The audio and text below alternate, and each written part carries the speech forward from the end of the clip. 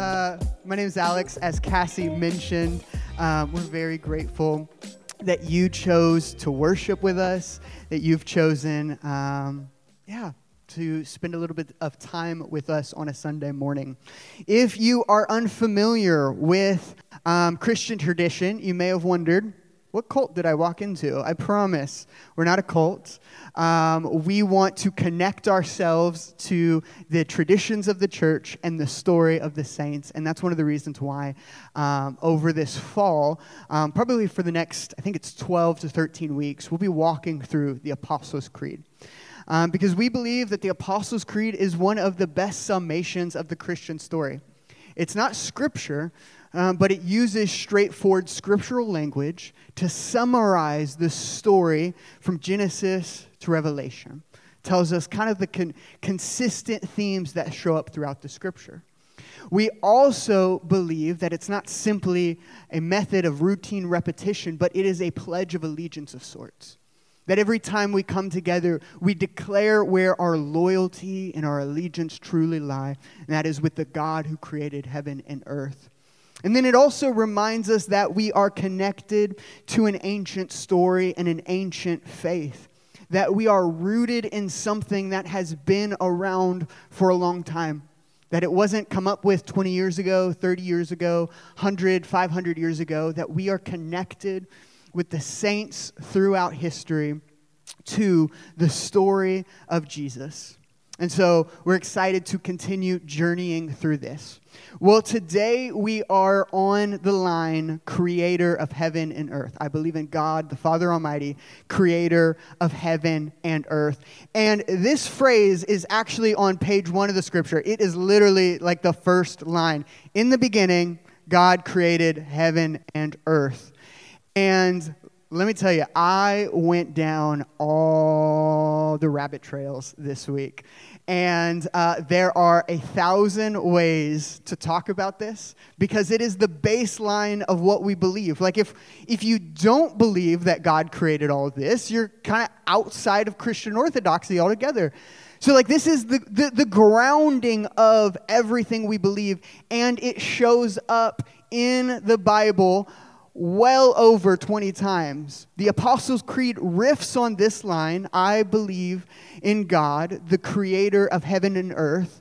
Shows up on Genesis 1, but it also shows up in Exodus 20, Exodus 31, 2 Kings 19, 2 Chronicles 2, Psalm 115, Psalm 121, Psalm 124, Psalm 134, Isaiah 37, Acts 17, 2 Peter, Revelation. It shows up a lot of places. You get the idea.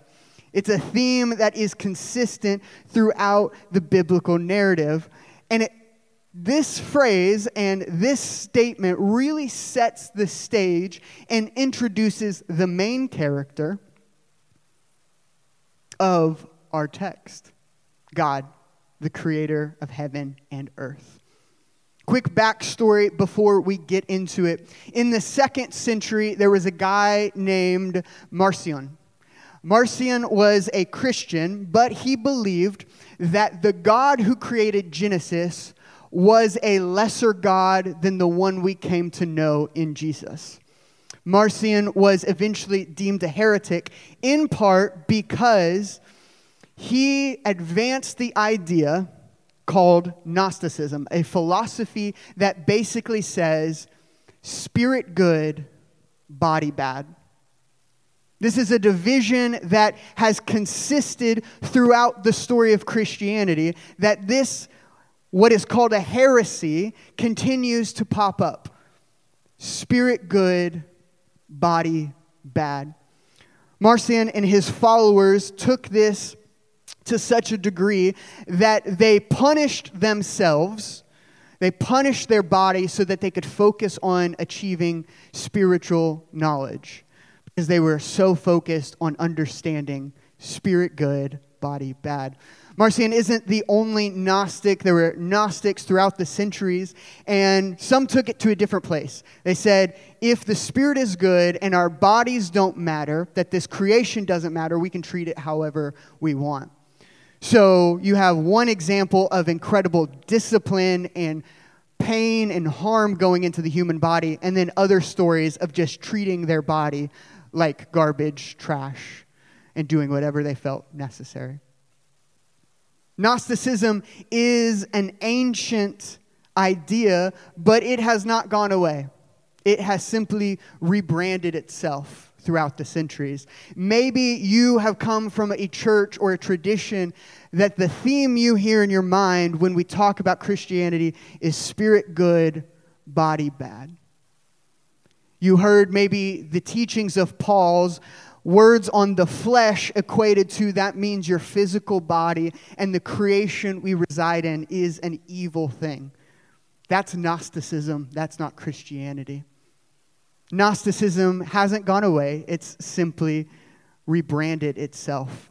Anytime there is a disregard for the human body, that's Gnosticism. Anytime there is a teaching that treats sex like a disease or a commodity, that's not Christianity. That's Gnosticism. Phrases like, it will all burn anyway, is not Christianity. It's Gnosticism. Disregard for the state of our planet is not Christianity. It's Gnosticism.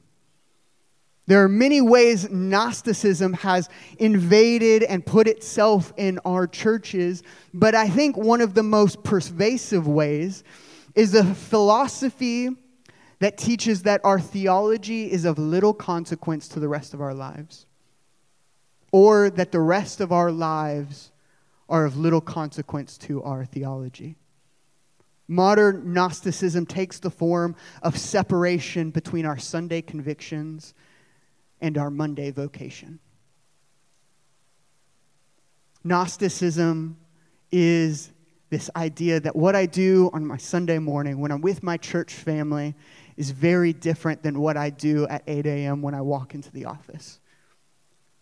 Many of us would not say that that's how we think about our work and our life, but if we were honest with ourselves, our Sunday theology and our Monday vocation just seem way too separated to reconcile. And I don't think that means that you're a bad person. I think that just simply means we've believed a story that is more Gnostic than it is Christian. And so as we walk through what it means that God is the creator of heaven and earth, I want to reclaim the idea that what you do Monday through Friday, either for a pay or for not a pay, whether it's parenting or writing, whether it's welding or coding, whether it's gardening or accounting, whatever you do, whatever you put your hands to matters to God. It matters what we do with ourselves and with our lives.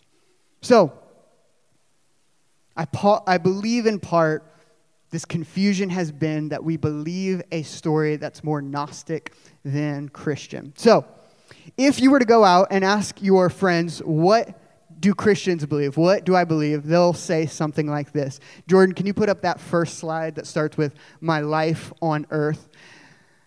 So they won't say it like this, but here's what they believe.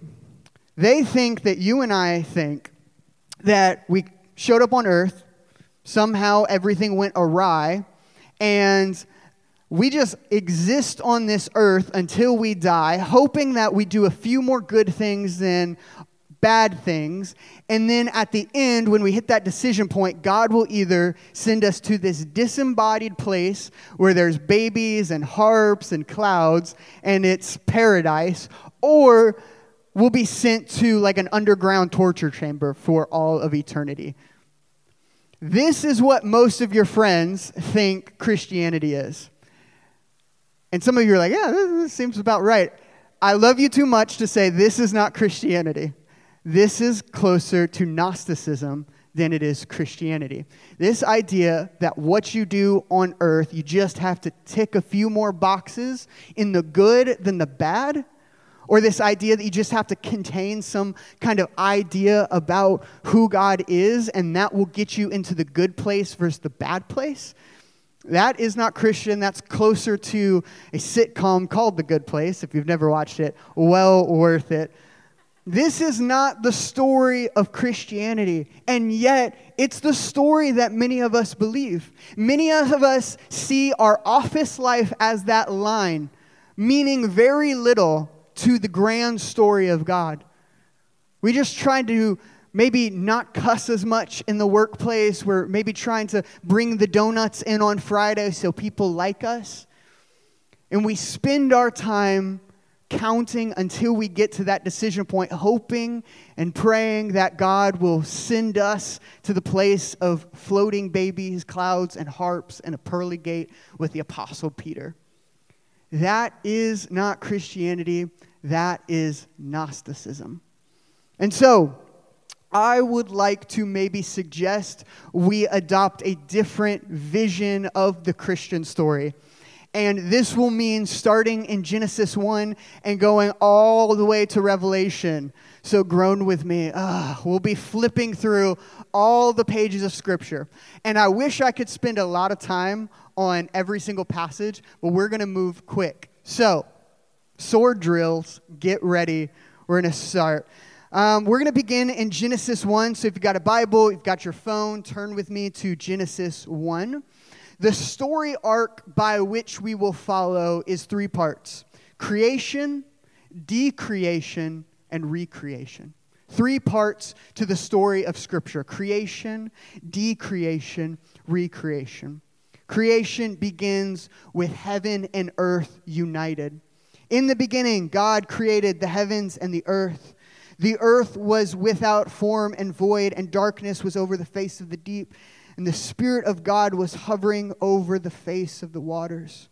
And God said, "Let there be light," and there was light. And God saw that the light was good. God is the creator of heaven and earth, but even that phrase needs to be fleshed out just a little bit. Earth we all get. We're like, that's the blue pearl that I live on. Like, I understand earth. Heaven is a little bit more confusing because when we hear heaven, most of us think again of the clouds, the babies, and the harp. Heaven in the Jewish understanding was either the skies or God's space. And oftentimes it's a messy mingling of it. If you were not a first century, but an ancient Near Eastern Israelite, if someone said, "Where does God exist?" the obvious answer would be, like, up there. Like, look at the skies, look at the sun, look at the moon. So when they're talking about heaven, typically it's a messy interaction between the sky and God's space. Notice we're not talking about the place we go in the afterlife. We're not talking about a place, again, of pearly gates and clouds. We're talking about where God's rule is ultimate. God created a space of physical reality where the entirety of His rule was made present. It was the overlapping of heaven and earth. Quick graphic demonstrating this: the circle of heaven and earth. The Genesis account begins with heaven and earth overlapping in beauty, majesty. Everything God declares is good. The creation story begins. The earth was without form and void, and darkness was over the face of the deep. The Spirit of God was hovering over the waters, and God said, "Let there be light." There was light, and God saw the light was good, and God separated the light from the darkness. In the beginning, God speaks to the raw material of creation, and creation listens. God begins to architect beauty from the chaos, and He surveys His work and declares, "It is good." And that theme of goodness runs throughout the entirety of Genesis 1, revealing that creation itself is a labor of love. Let us do a quick flyover of Genesis 1. Verse 9, "And God said, 'Let the waters under the heavens be gathered together in one place.' And it was so, and God said it was good." Verse 11, God said, "Let the earth sprout vegetation," and God saw that it was good. Verse 14, "And God said, 'Let there be lights in the expanse of the heavens.' And God saw that it was good." Verse 20, God said, "Let the water swarm with swarms of living creatures." and God saw that it was good. Verse 24, and God said, let the earth bring forth living creatures. And it was so, and God saw that it was good.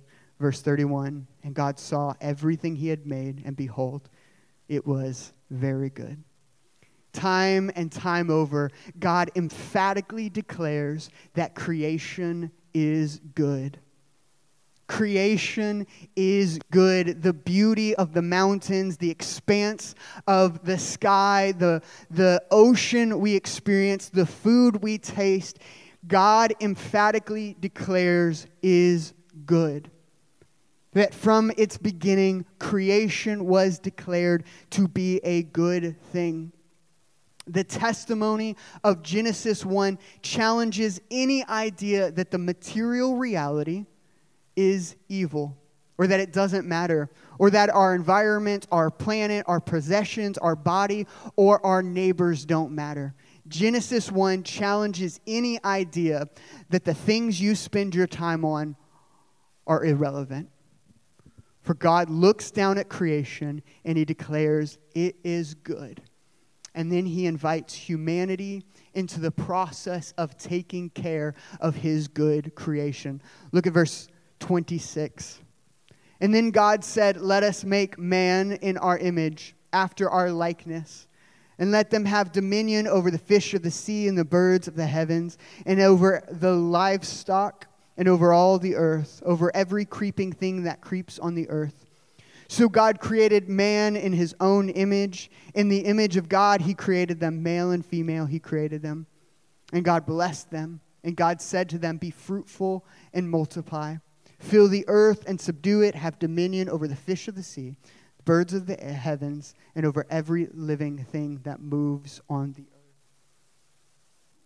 Genesis 1 is not primarily about the creation of the universe. It is primarily about God's creation of humankind and his entrusting of the rest of his creation to us. Genesis 1 tells of his efforts to prepare a beautiful place in which we may dwell and partner with him. That we, as those made in his image, may take care of his good creation. Skipping down to Genesis 2:5, we'll pick up in verse 7. The Lord formed the man of the dust from the ground and breathed into his nostrils the breath of life. And the man became a living creature. And the Lord planted a garden in Eden in the east. And there he put the man whom he formed. Skipping down to verse 15. The Lord took the man and put him in the garden of Eden to work it and keep it. From the beginning, there has always been a job to do. The first human, called Adam, is set to care for, to cultivate, and to work the ground. He is a gardener entrusted with the space God calls good. To be made in the image of God is to, in part, be trusted with God's creation. It is to receive what God calls good and to be entrusted with caring for it. That means it matters what we do with the ground God gave us. The human race is called and expected to share in God's work of creation. He invites us to turn barren fields into teeming gardens, wastelands into forests, chaos into order. In part, it's because he created a creation that is bursting with possibility. Buried within the framework of creation is the possibility of life and goodness. For every seed can become a plant. For every fruit can become more fruit. Every animal, the possibility of a new animal. Within every human, the possibility of a new human. And within every human is also the possibility of choice.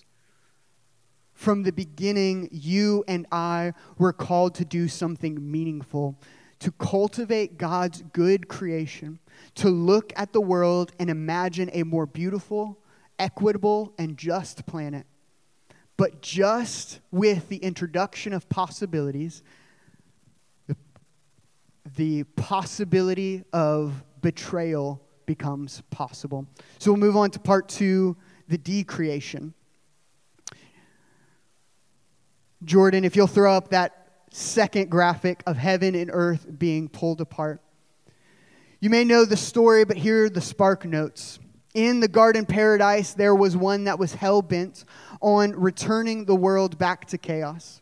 He revealed himself to the first humans as a serpent, and he said to the humans, "Did God actually say, 'You shall not eat of any tree in the garden'?" The humans, thinking the snake must be new, say, "We can eat from any tree except the one in the middle of the garden, for God said, 'If we do, we will die.'" The snake lies to them, "You will not die. You will be gods, deciding for yourself what is good and what is evil."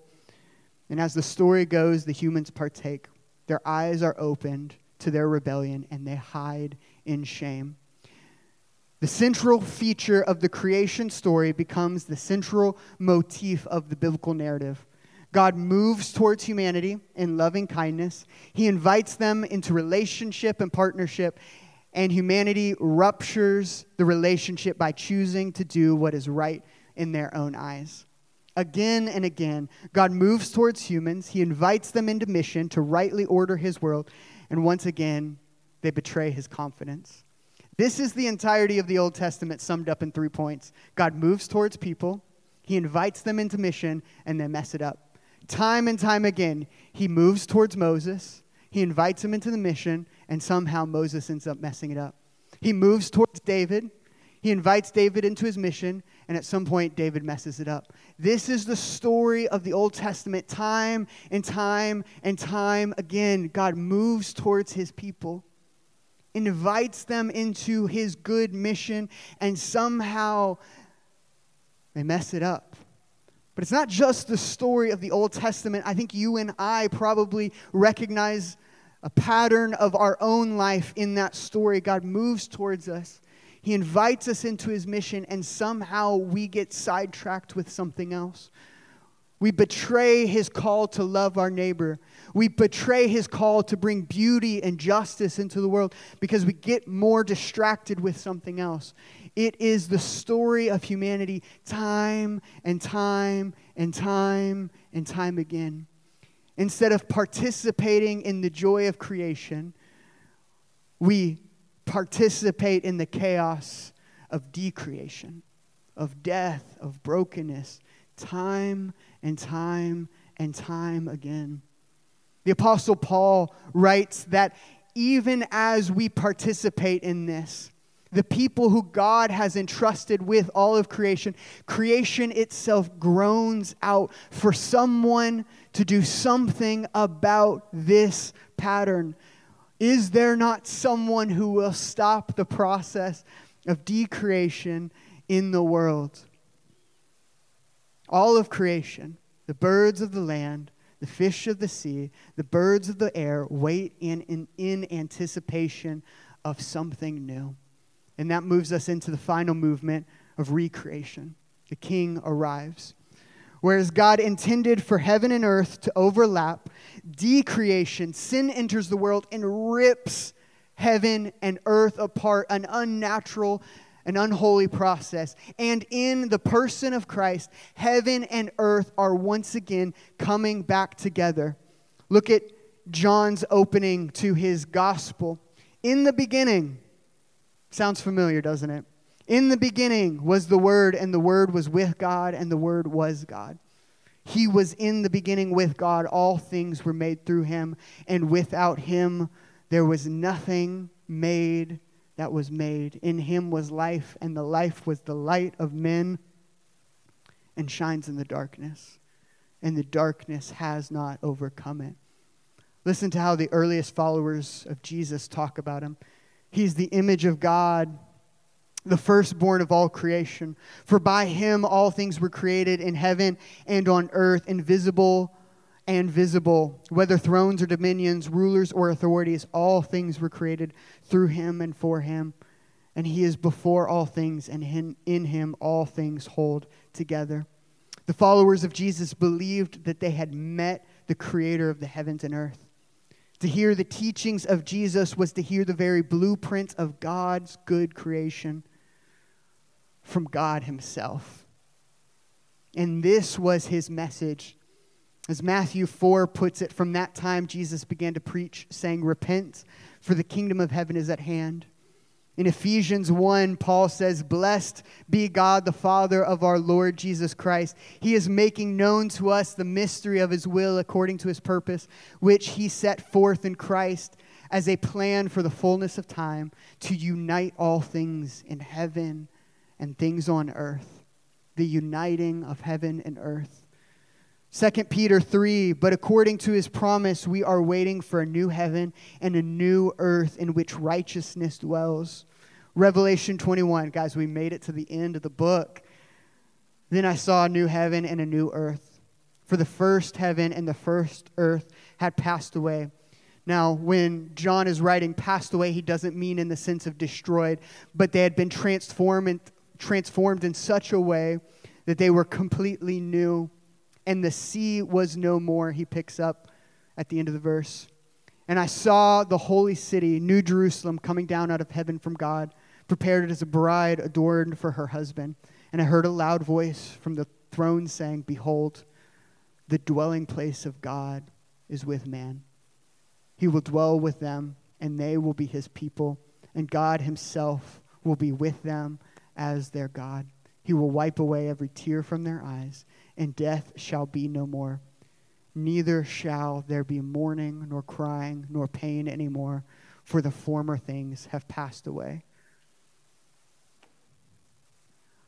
We started in Genesis 1, and we discover that the story is about God's good creation that entrusted to humanity has been broken, that the process of decreation has taken place, that we have chosen to do what is right in our own eyes instead of what is good in God's. And in Christ, God is reconciling all things on heaven and earth to himself. The story of the Bible is not about where you go when you die, but about bringing heaven to earth, about advancing God's rule and reign throughout all that we do. Oftentimes we think about the scriptures as our search for God. The reverse is actually the case. It is time and time again about God's search for us, for partners who will partner in the process of creation. It's not about where you'll go when you die. We will talk about that, and the Bible does have a significant amount to say about that. But it's not first and foremost the theme of all Scripture. The theme is about advancing the kingdom of God here on this earth. And in this story, we find our proper meaning. In this story, our stories find its place. That's why we say when we're talking about discipleship, it is about aligning our story with his story. We're very accustomed to the cultural Christianity, the way of shoehorning ourselves into just about every passage. Like we'll read, "For I know the plans I have for you, says the Lord." And we're like, that is talking about my freshman year of undergrad. Like, how great of them to write that to me. We're very familiar with that process of kind of forcing our way into the text. And I think out of reaction to that, in some ways, many of us have begun to write ourselves out of the story altogether. We rightfully approach this as an ancient text. We say the Bible was written by people a long time ago who have something to say about God, but they don't have too much to say about me. And I think that move is a mistake. I think that move to say, this is too alien for me to understand, is a mistake. I think we are called to see ourselves within the long story of the Scripture. That just as Moses partnered with God, we too partner with God. Just as David tried to confront the corruption of the Israelite government, we too are called to confront corruption wherever we find it. Just as Jesus challenges the religious leaders of his day and partners with God and the people to see a new vision for the kingdom, we are too called to announce a new vision. The aim is not to exclude ourselves from the story of God, but to work to find our proper place within it. Each of our stories finds its proper place within his story. Worship team, if you want to join me. James Smith on this subject says, we are invited to see Scripture as the narration of an unfolding drama of the God who acts. We are called to be characters in this story, to play the role of God's image bearers who care for and cultivate God's creation to the praise of his glory. To learn this role is to become what we are made to be. This is not play acting or pretending. It is the role we were born to play. In becoming these characters, we become ourselves. To assume this role is to find our vocation.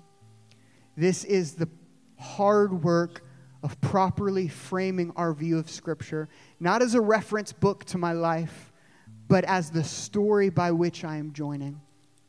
This is what it means every week when we say that we are revealing the kingdom of Jesus together in Kansas City.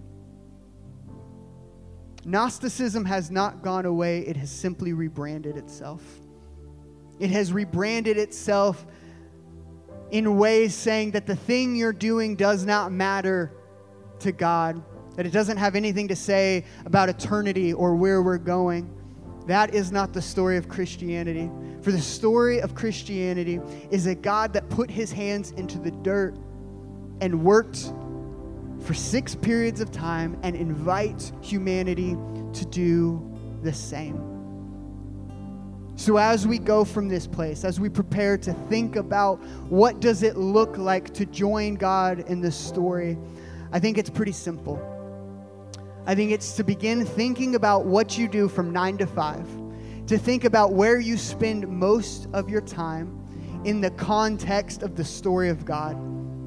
How do you think about your vocation? How do you think about your occupation in the story of God? Part of the disconnect is that much of the narration elevates that what I do is more important. That the business I am in of sermons, of small groups, of Bible studies is far more important than what you do. Maybe you had the same experience as me. You went to a camp. Night 4 was the night that they call everybody to ministry.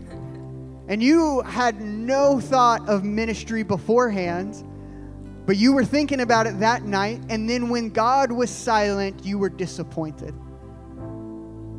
When God didn't speak up on that night, you found yourself going, I guess I don't have a part to play in all this. This is not to minimize that, because I experienced one of those nights for myself. I heard the whisper of my God, and that's why I'm here. So I don't want to minimize that, but I do want to challenge the idea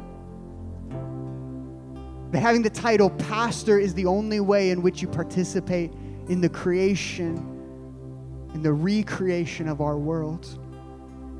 For too long, we've made the mistake of narrowing the mission of God to those who have received a call, or in the language of the Gnostics, a special encounter. And in doing so, we've created a rupture between what we call our spiritual life and what we call our secular life. That's Gnostic. That's not Christian. Whatever you spend most of your time doing, whether that's welding, accounting, writing, cleaning, studying, parenting, God is interested in it all. And as we reflect our God's identity as the creator of heaven and earth, my prayer is that we begin to recognize that he desires to be our co-worker in the creative work of life on earth. Barista, cop, nurse, account manager, bank teller, freelancer, caretaker, maintenance worker, janitor, and gardener. Whatever it is, God is interested in what you're doing and how you are showing up to your job. The obvious question is, how do I show up in the way God would have me show up? As we went through the series on Colossians, Paul says this to the Colossian people: whatever you do, in word and deed, do in the name of the Lord Jesus, giving thanks to God, the creator of heaven and earth, the Father, through him. I don't think Paul means that you need to brand everything with a Christian fish, or that you can only listen to K-Love while you're in the office, or that you need to market yourself as a Christian gardener. I don't think the idea that he's getting at is that you need to wear a big WWJD shirt everywhere you go. I think a simple rubric for asking this question of what would it look like if Jesus was in my workplace would be simply, am I advancing the cause of beauty, of justice, or love today? All three of those things: beauty, justice, or love. Beauty. I think Paul's statement in Romans 8 that all creation is groaning for redemption. I dare say that if our God is known as a creative, his people should be too. We should be putting art into the world that bears witness of a God who sculpted the mountains and knit together the honeybee. We should be putting out albums that protest injustice, empower, and uplift. We should be putting beauty into the world. We should be a community of artists.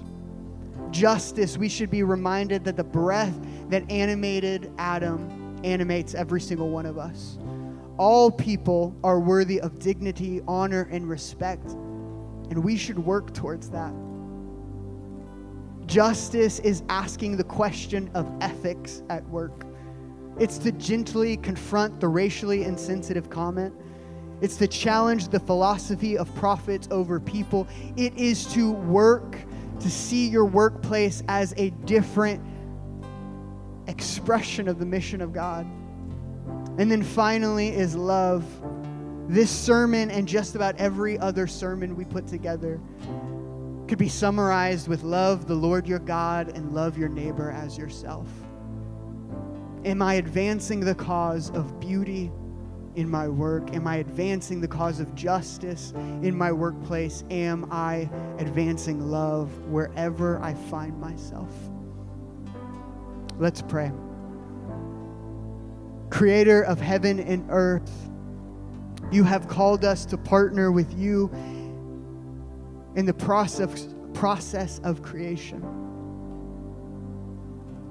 You have called us to be your image bearers on earth, revealing the goodness of your kingdom. I pray that whatever we find ourselves doing in the 9 to 5, that we would have the imagination and the creativity to say, how am I advancing the causes of beauty, justice, and love in my workplace? Lord, as you are the creator, may we be creative as well. It's in the name of the Father, the Son, and of the Holy Spirit we pray. Amen and amen.